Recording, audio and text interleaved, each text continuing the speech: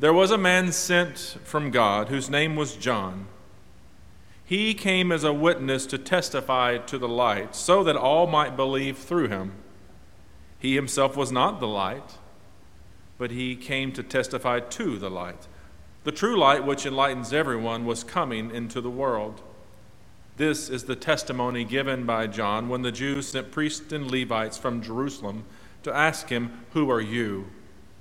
He confessed and did not deny it, but confessed, "I am not the Messiah." And they asked him, "What then? Are you Elijah?" He said, "I am not." "Are you the prophet?" He answered, "No." Then they said to him, "Who are you? Let us have an answer for those who sent us. What do you say about yourself?" And he said, "I am the voice of one crying out in the wilderness, 'Make straight the way of the Lord,' as the prophet Isaiah said." Now they had been sent from the Pharisees. They asked him, "Why then are you baptizing if you are neither the Messiah, nor Elijah, nor the prophet?"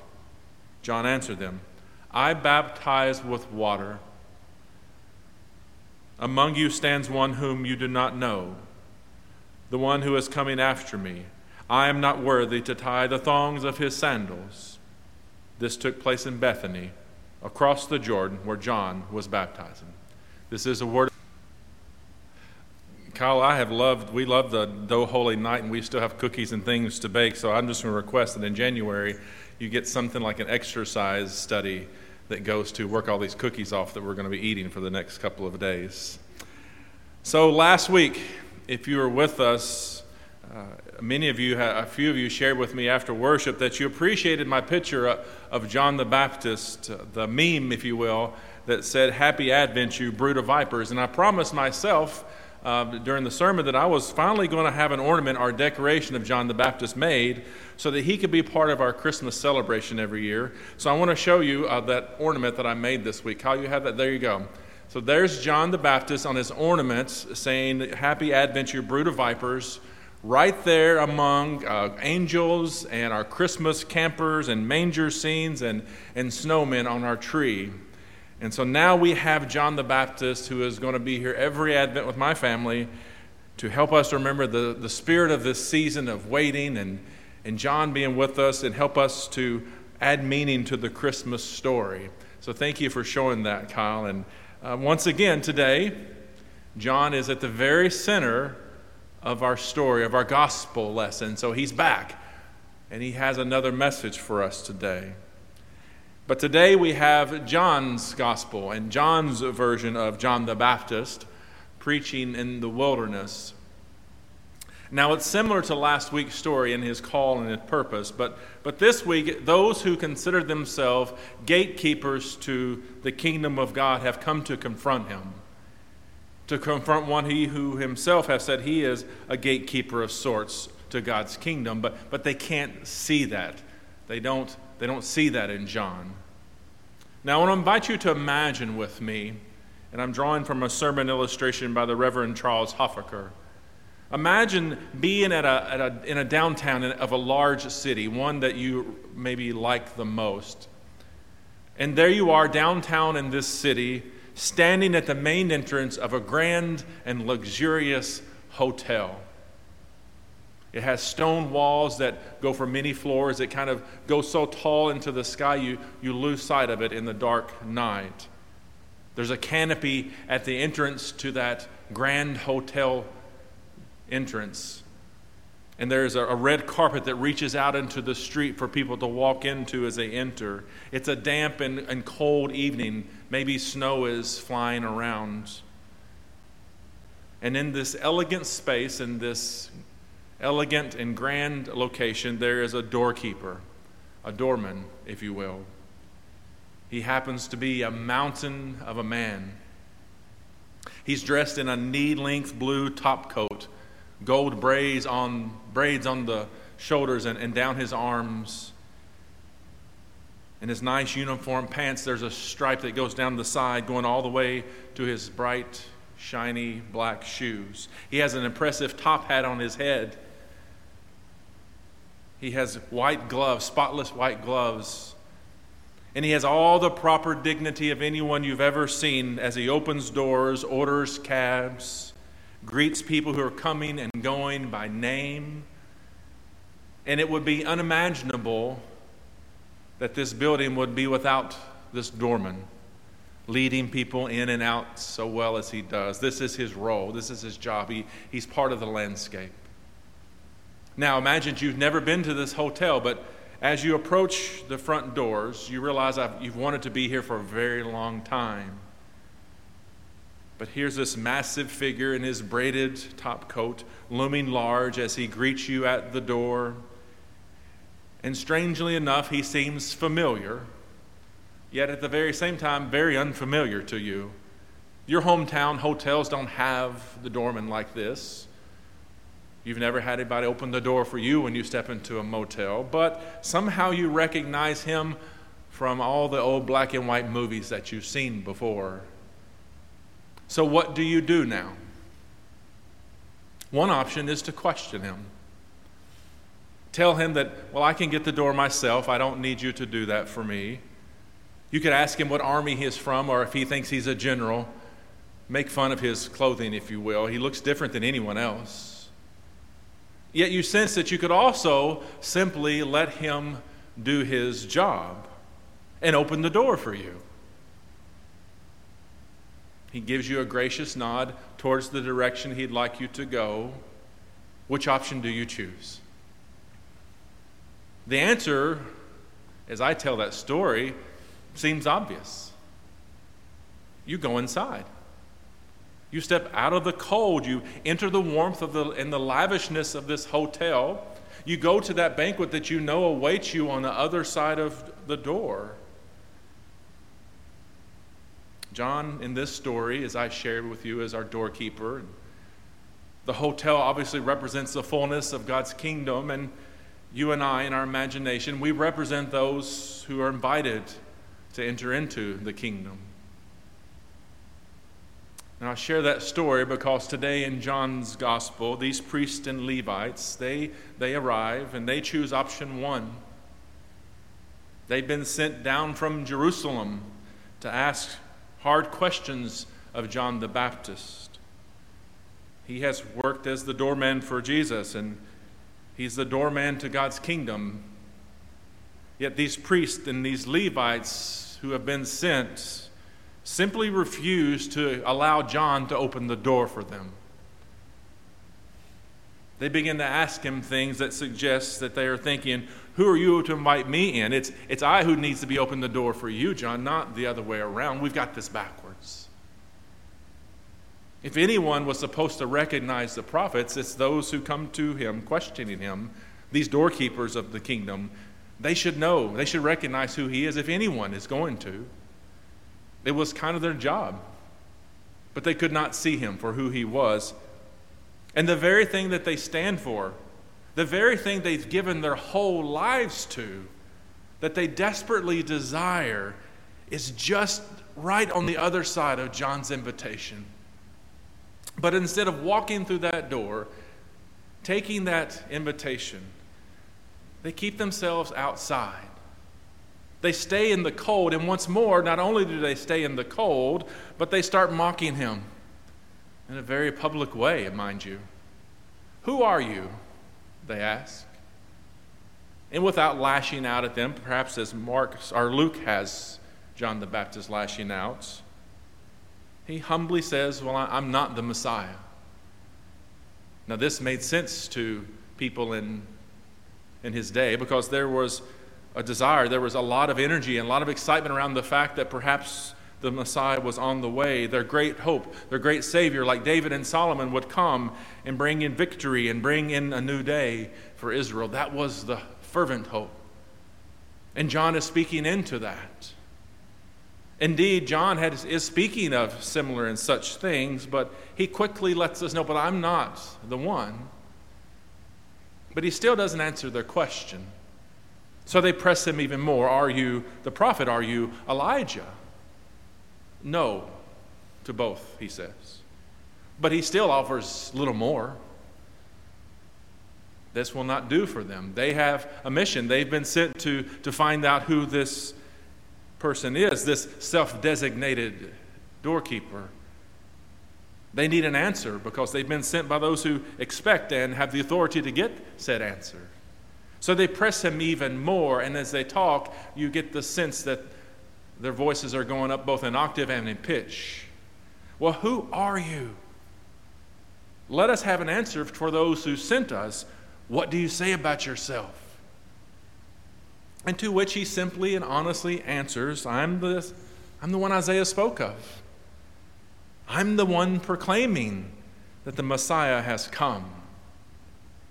John doesn't say it, but perhaps it's implied here. And if anyone's going to know this, you all should recognize me. You all, of all people, should know what I say is true. But they continue to press him. And my own paraphrase to summarize this is essentially they're saying, who do you think you are to baptize and to forgive sins? This is our work. It's not your work. You don't have the credentials, John, and as far as we can tell, we haven't given you the authority to do such things. So who do you think you are? Now, it's hard for us, I believe, to really relate with those who call themselves Levites and scribes and Pharisees and Sadducees, and we cannot know what it meant to live in Jerusalem and Palestine, occupied by Rome. And there are historical parallels to pay attention to, I suppose, but how do we find our way into this story today? And I don't know why our lectionary does not include it, but I think it helps if we include verse 10 in chapter 1 with our reading, because it plainly tells us what's at stake here and what is of importance. And in verse 10 we read, "He was in the world, and though the world was made through him, the world did not recognize him." Hence we have our purpose. Hence we have now what is a focus here. And that being the case, what we can ask ourselves, I believe, today, our entry point into this story is to ask, what keeps us from seeing the light of Christ today? How might we be standing outside the doors of God's kingdom, but not willing to walk through that door that's being opened for us? Now, I think it bears saying, often we hear these passages and maybe we think this is about getting to heaven. No, it may be that, but not in total. It's much more if you paid attention to Isaiah. This is about ushering in a new world, a new way. This is a question about choosing each day and each moment to live our lives as followers of Christ and people of God. It's about whether or not we will choose to live out the greatest commandment and the ways of Christ, of which I will turn to in just a few moments. Now, as I was asking myself these questions, I came across a picture this week that I'll show in just a minute. But at first it made me laugh out loud because it's rather funny. But I kept looking at it. And I felt that it perfectly portrayed what I feel like I look like sometimes as a follower of Jesus. And maybe you can relate, and maybe it gives us an idea of what we can look like as a church sometimes. So Kyle, will you show that picture for me now? Yeah. That's a photographer with a lemur on his lens. And I like to take pictures, and I love that this photographer has come to this location. And his intent is to have this massive lens, and he's going to focus in on lemurs. And here's the lemur looking with him for himself. And he's outside his own image. So the very thing he's looking for is right there.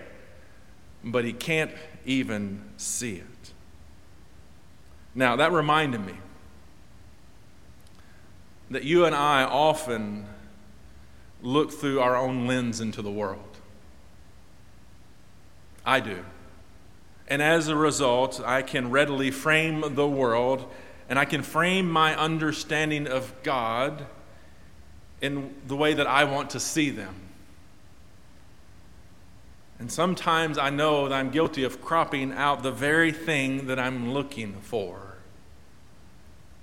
But it is closer than I know, and I think we all can be those who do that at times, and such as it is with God, the known and the mysterious and the unknown all at once.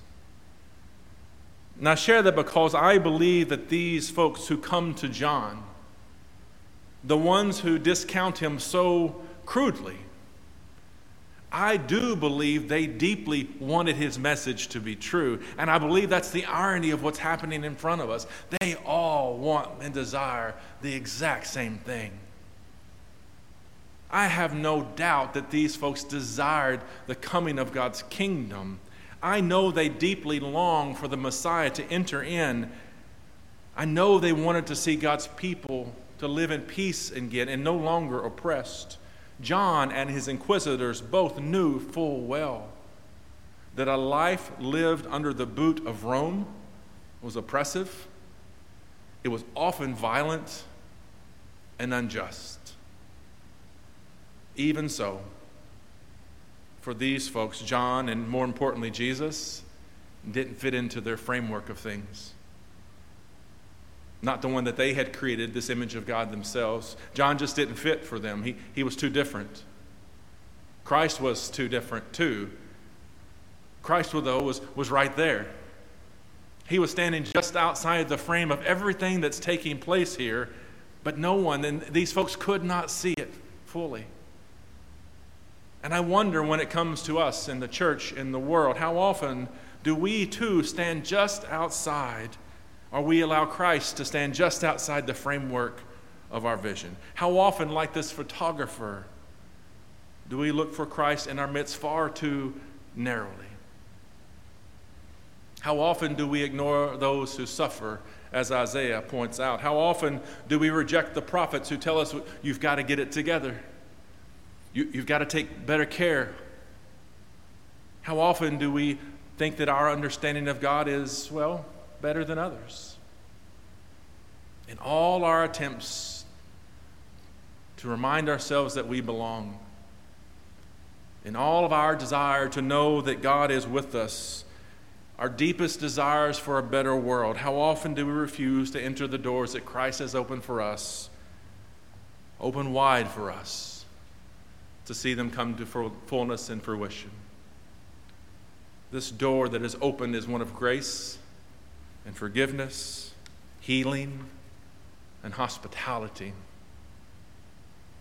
Or, as one rather familiar passage says, how often do we entertain angels without even knowing it? Now, if we are to step through these doors that Christ has opened for us, and that John invites us through today, if we are to more fully bring Christ into our framing focus, we must live in a way defined by that greatest commandment I mentioned earlier, that one of loving God with our whole being and loving our neighbor as ourselves, even if that neighbor is friend or foe. This is the good news of the gospel. The good news of the gospel is that the message of the prophets have never been framed out fully. John was not framed out when he came preaching that the time had come to make straight the paths for Christ to enter in. He would lose his life. Jesus will endure a cross.